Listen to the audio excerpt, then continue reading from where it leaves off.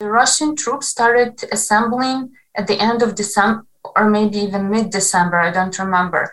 So back then, we knew that something might happen, and we made the decision that it would be easier for us to, it made sense with kids so young, to move to and stay with my parents for a while. So Mikhailo brought us to Ternopil. I'm Dave Tabor, host of Proco 360, the podcast featuring world-class entrepreneurs who choose Colorado. This episode is way different. Over the last couple of years, I've had some graphics work done by a freelancer named Mikhailo who lives in Kharkiv. That's spelled Kharkiv. You may have heard of Kharkiv. It's a major cultural and industrial center of Ukraine. It's located only 20 miles from the Russian border. And as you know, it's under attack. It's being invaded by Russia. I've been in touch with Mikhailo and his wife, Yulia.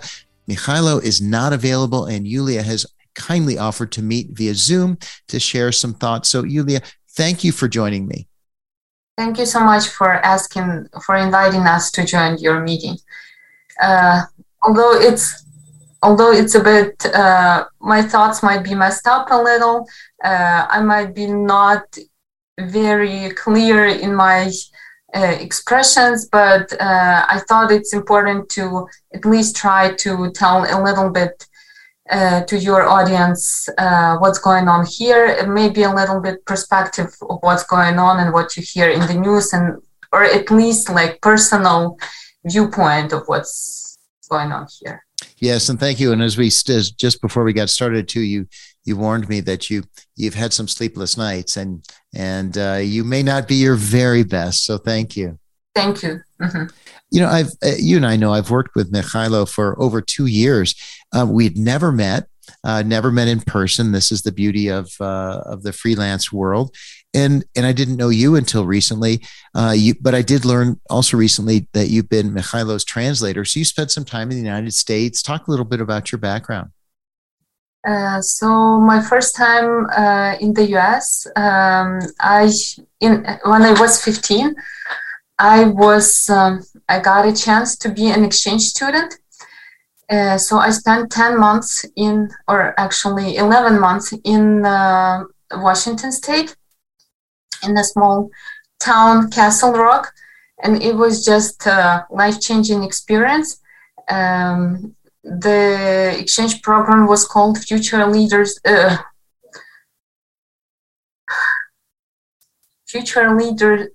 Exchange. I will probably get the name later so that That's all right. Yeah. But anyway, so that was a program for young students, sophomore, junior students from former Soviet Union countries. They got a chance to study in high schools in the US. Wow.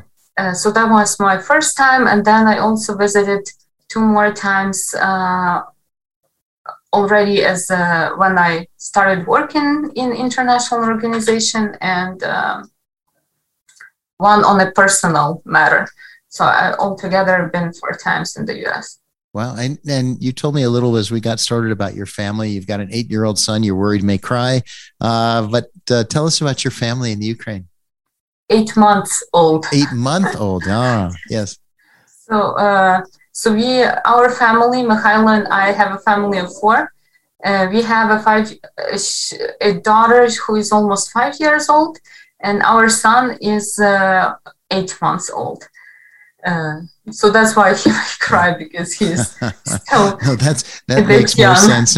So what's happening now in your area? Where are you now, and where's Mikhailo, and what are you both doing? Mm-hmm. So speaking about our family, I think it might make sense to add a little bit background about Ukraine, because there are many stereotypes, and I'm just going to mention them again, but it's probably some tendencies that have some ground, like historic events surrounding and so on. So that although they are stereotypes, but they do exist, and they are part of our culture and of what we are in Ukraine. So I'll start with myself. I come from Western Ukraine. It's bordering, it's closer to Europe. And here, mostly people are Ukrainian speaking, and they are considered to be more patriotic, more also Western world oriented. While Mikhailo comes from very eastern part, as you mentioned, Kharkiv is only 20 miles away from Russian border. So again, it makes sense that people over there are more Russian oriented. They have more ties in Russia. Kharkiv is, according to statistics, is 95% Russian speaking. But personally, in 6 years that I've lived there, we were the only family totally Ukrainian speaking. Sometimes people would switch to Ukrainian, very rarely, but sometimes would switch. But it's not that they speak Ukrainian all the time. And the other way around, there are some Ukrainian speaking people at homes, but they do not speak Ukrainian in public because in that part of the country, it used to be kind of shameful or lower class sign to be Ukrainian speaking. Yeah. So we've read in the papers and reports that a lot of Ukrainians have family in Russia, Russians have family in the Ukraine. As these horrible things are happening, they must have differing views on all of that. What are you hearing and what do you see? It's a perfect answer to answer with my personal example, because although I'm from Western Ukraine, as I mentioned, like Western world oriented, but we still have my dad's uncle family is in Russia and my mom's brother's family is in Russia. So I have cousins who were born in Russia and third cousins who were born in Russia and have families in Russia. The same is about, so it's not just about, so it's not just eastern part of the country or central or southern part who have family in Russia. We all of us in Ukraine have some kind of ties and friends, and but it's just in the eastern they have more because it's closer to the border. Yeah, I'm going to come back and ask you a little bit more about that. First, I want to sort of get into sort of what's happening now that you're experiencing as a citizen of the Ukraine. And have you moved from Kharkiv to another location? Where are you? Where's Mikhailo? So the Russian troops started assembling at the end of December, or maybe even mid-December, I don't remember. So back then, we knew that something might happen, and we made the decision that it would be easier for us to, it made sense with kids so young to move to and stay with my parents for a while. So Mikhailo brought us to Ternopil, Western Ukraine, at the beginning of January. And we were hoping that we would just, in February, we would just go back. And then another reason why we decided to go in advance, because in big cities, many people don't have cars. We don't have either.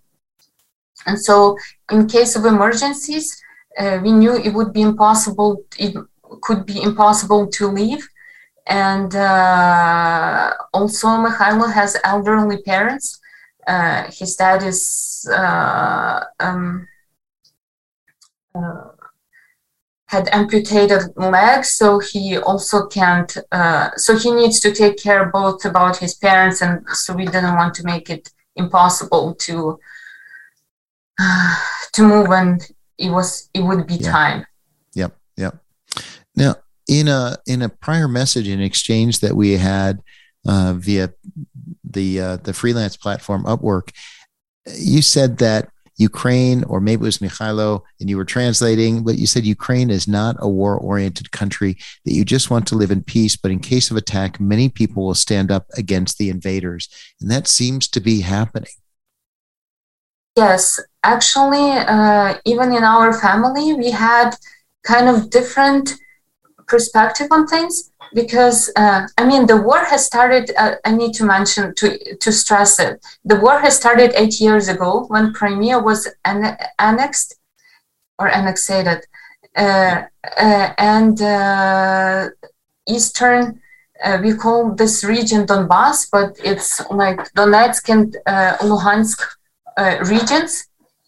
They were also occupied by Russian troops, and there was a war back then. 8 years ago, it started back then, but it was stopped locally. So all these 8 years, we had men going to war, but it was just kind of frozen. And from our side, we were like Ukraine tried to not even respond to their attacks, so that we wouldn't be provoked. We were provoked all the time, but so that we wouldn't be then accused of fighting.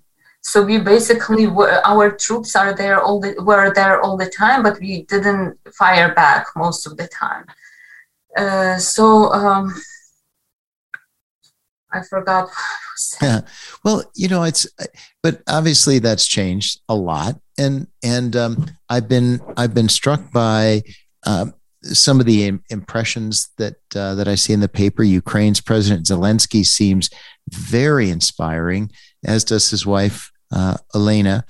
President Zelensky said when the United States offered to bring he and Olena out, he said, "The fight is here. I need ammunition, not a ride." What a wonderful statement. And Olena is quoted as saying, "I will not have panic and tears." They do seem so brave to us. Do they seem that way to you? And how do you take that? Actually, we were not, in our family, we didn't vote for him. And we had a lot of criticism in his way. The first years of his presidency, many of his actions, his team, we had a lot of different points of view. But no matter what he did, I did change my mind about him. And no matter what his reasoning was, he does do a good job, both at the diplomatic level and within the country, like inspiring people and doing what he needs to do.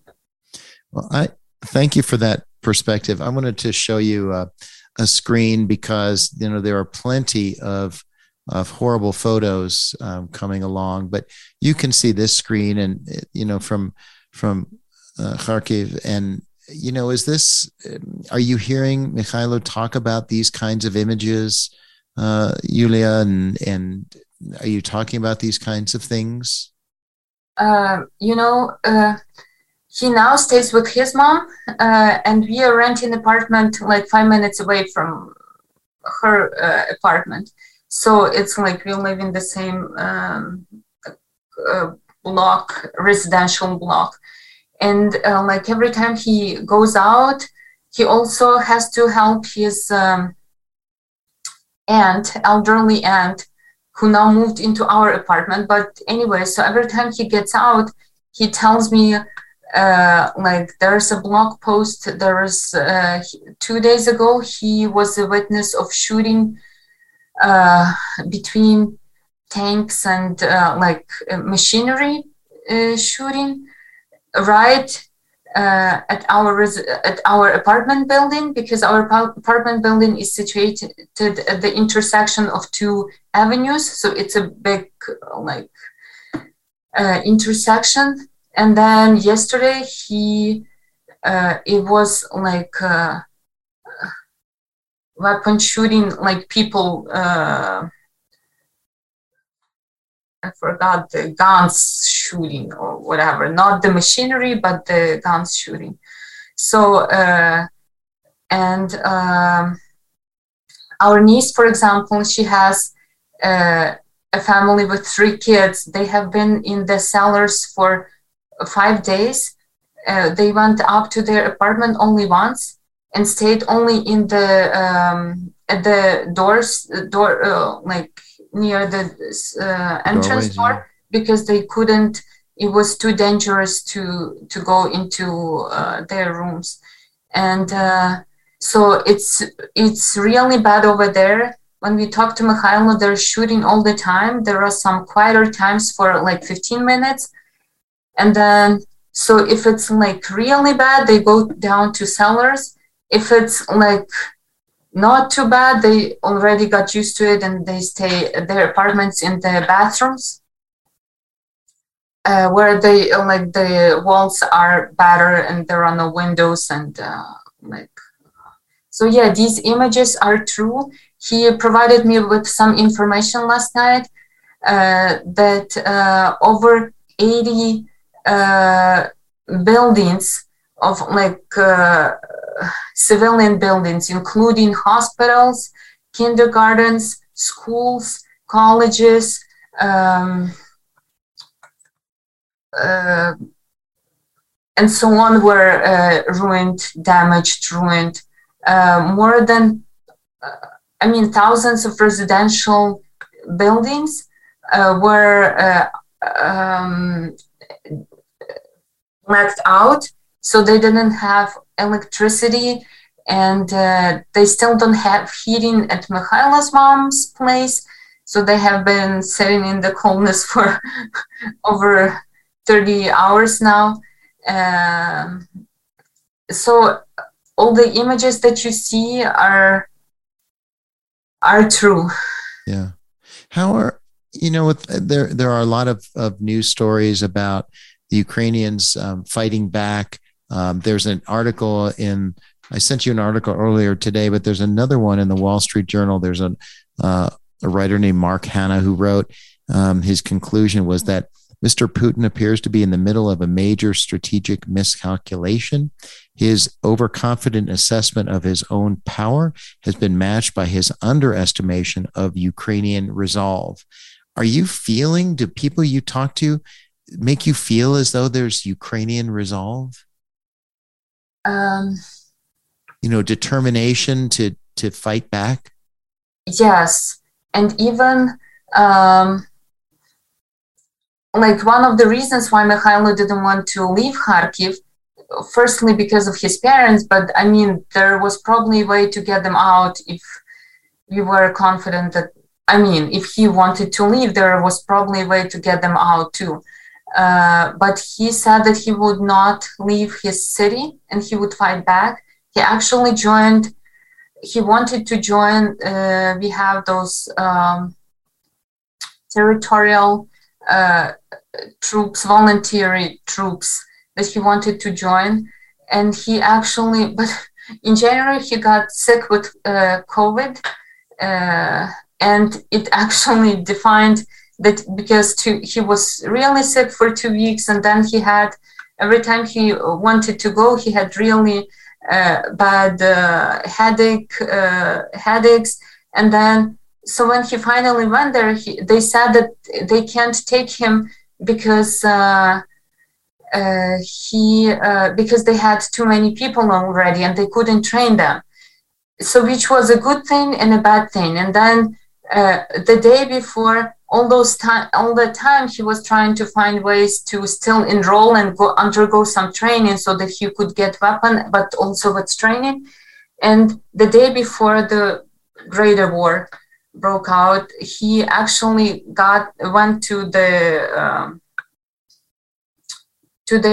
headquarters again, and they told him to come back next morning. But the next morning, 4 a.m. Or 5 a.m., everything started, and he didn't go back for training. So yes, many people are, going back to your question, many people who thought that Russia would never attack because we are brothers, same blood, coming from the same Soviet Union, etc. Many people already changed their minds and they are ready to do something to protect our land and our people, because they realized it's not about protection, it's about trying to wipe us out from our land. And I used to work in Kyiv, so I still have many colleagues there, And the two organizations that I worked for, we had partners all over Ukraine. So I read posts from people from all over Ukraine, different backgrounds, different age groups, and everybody's basically doing something. Like women make masking nets for machinery. We've had this going on for 8 years. I've done masks. Forgot what they are called, like to cover the tanks and everything, so that camouflage. Yes, camouflage nets. So some women are cooking food, making supplies, volunteering in any way possible. Like those who are like in IT, from IT field, they are doing all kinds of IT related tasks.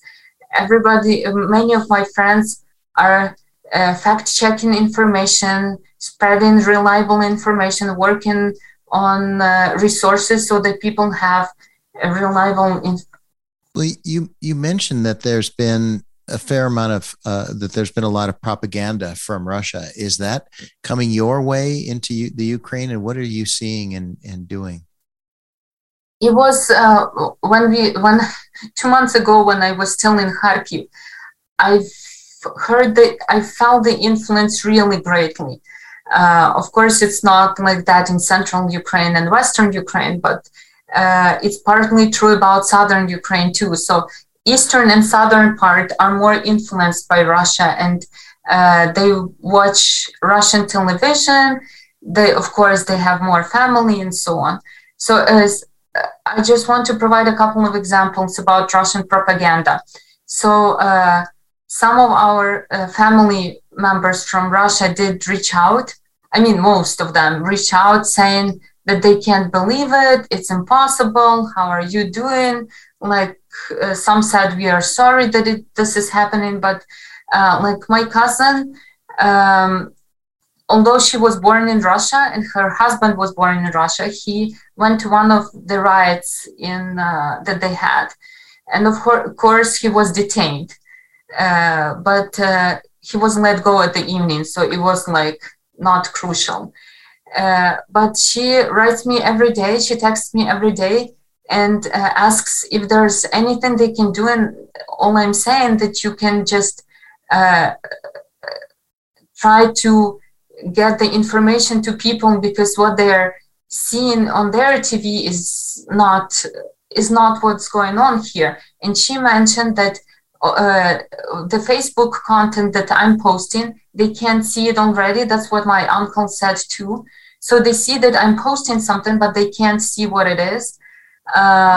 She also mentioned that now they can be detained, not only and get in trouble, not only for participating in riots, but also for disseminating fake news. And by fake news, of course, in Russia, they mean anything that goes doesn't comply with their official propaganda. So it's massive, and it's the biggest problem. Information, like what we say in Ukraine, information is we have weapon war and we have information war here. And many people in Russia don't realize that their sons are fighting here. We have so many examples, so many live videos of Russian soldiers who said, we had no idea. They had this training. The troops piled up back in December, and they had this training with Belarusian army, the big training in February, but it was going on for a while now. So they all thought they were in training, and their parents thought they were in training. I've seen like a screenshot of the phone, like chatting between Russian mom and Russian soldier. She was like, can we send you a package with something? Like, Dad wants to send you a package. He's like, this is not, like, you don't understand. I'm not in Crimea anymore, because his parents thought that he was in training in Crimea or based in Crimea for whatever reason. And so Russians don't understand it. My dad's uncle still thinks that it's American led war. And I guess they thought that we were going to attack them. But if anyone saw the map of Ukraine, I mean, the scale of Ukraine and Russian, the map, and the scale of the countries, I mean, it would be ridiculous to even think about it, especially that we didn't, after the Soviet Union broke up, like if somebody looks up how many wars Russia was involved in and started and led and initiated and provoked, and Ukraine started none, provoked none. I mean, we had some voluntary, not troops, but battalions or whatever, in some cases, but we were not initiators of anything, didn't provoke anything. So it was. Yulia, how do you feel? You mentioned the United States. How do you feel about the world's response right now over the last week? Of course, as with any issue, any question, there is no just black or white, not good or bad. There are some things that like have different perspectives. You can look at different angles at anything. And so on the one hand, like we really appreciate all the support that we get. I mean, people posting information, people trying to understand what's going on is big too, because even if one person understands that Russian propaganda is not what it is, and even tells her neighbors about it, that's important too. So any support is important. Yeah. Are you aware of the the international sanctions being put against Russia and so forth? I'll be honest. The first time I heard about sanctions, I think it was February 24th in the evening, that they said, like the first day of the big war, that the sanctions were so ridiculous, and I was like, are they making fun of us or what? But then I've heard two comments of experts that they explained that it made sense, because so there would be something in stock to, first of all, for Russia to still have a chance to go back on their decision, and second, to still have something to, if you have crucial sanctions at the beginning, you have nothing to add later. So on the one hand, we are all grateful for support. There are thoughts occasionally that we don't need your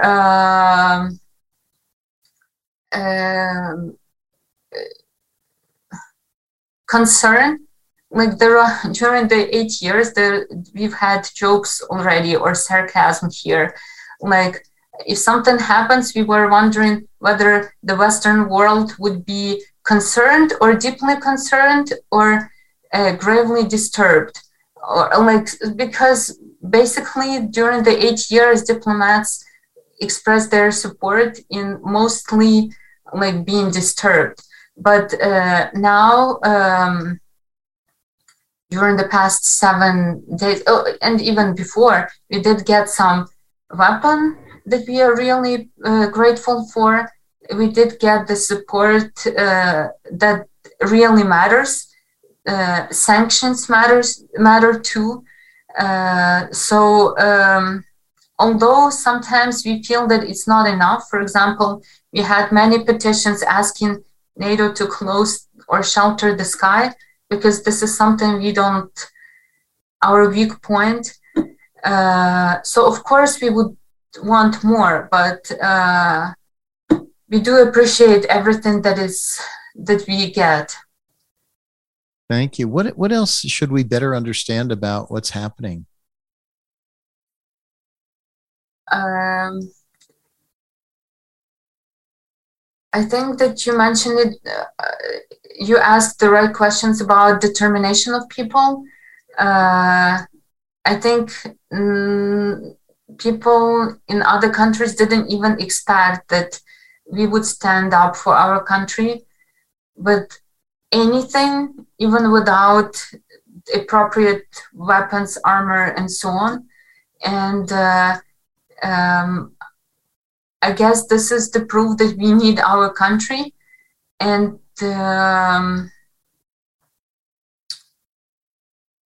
sorry again, my mind just went into different direction. That's all right. And my, the less, people will listen to this and what do you think people in the United States can do to support your efforts in the Ukraine? Well, firstly, again, information. We've had some on Facebook. I'm mostly Facebook user, not Instagram or Twitter or something else, but we had petitions or asking our American friends on like a personal level to contact their senators to provide support. I have many friends going to peaceful marches all over Europe and the US, just spreading the information. Anything you can do to get the truth out there, and so that more people know about what's going on.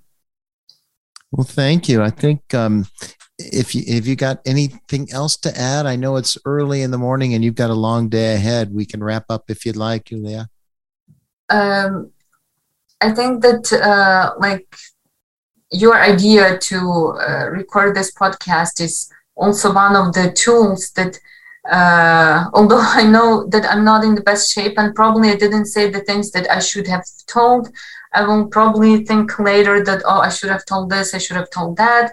Although I try to make some notes for myself, but I'm still too distracted and like can't concentrate well. But anyway, I think that your podcast will probably get some people interested in what's going on here. Maybe somebody will Google up something. Maybe somebody will look at the pictures and realize, or videos, realize what's going on here. And maybe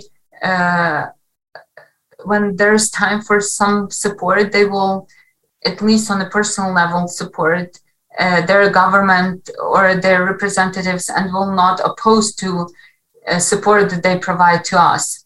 So understanding the situation for people. That makes sense. And I thank you for your time. Let's wrap up. I'm your host, Dave Tabor. Today on Proco 360, you've been listening to my conversation with Julia Ryabucha from the Ukraine. And Julia, thank you very much for taking the time, spending the time with us, and thank your mother-in-law for watching your son while we did this. Thank you so much, David. Listeners, Julia agreed to this conversation with the hope that it would offset propaganda. So please share this. Sponsors, thank you. You know who you are, and I appreciate you. That's the show. Let's wrap up here. Live, work, love, Colorado. Julia, thank you. Thank you, David.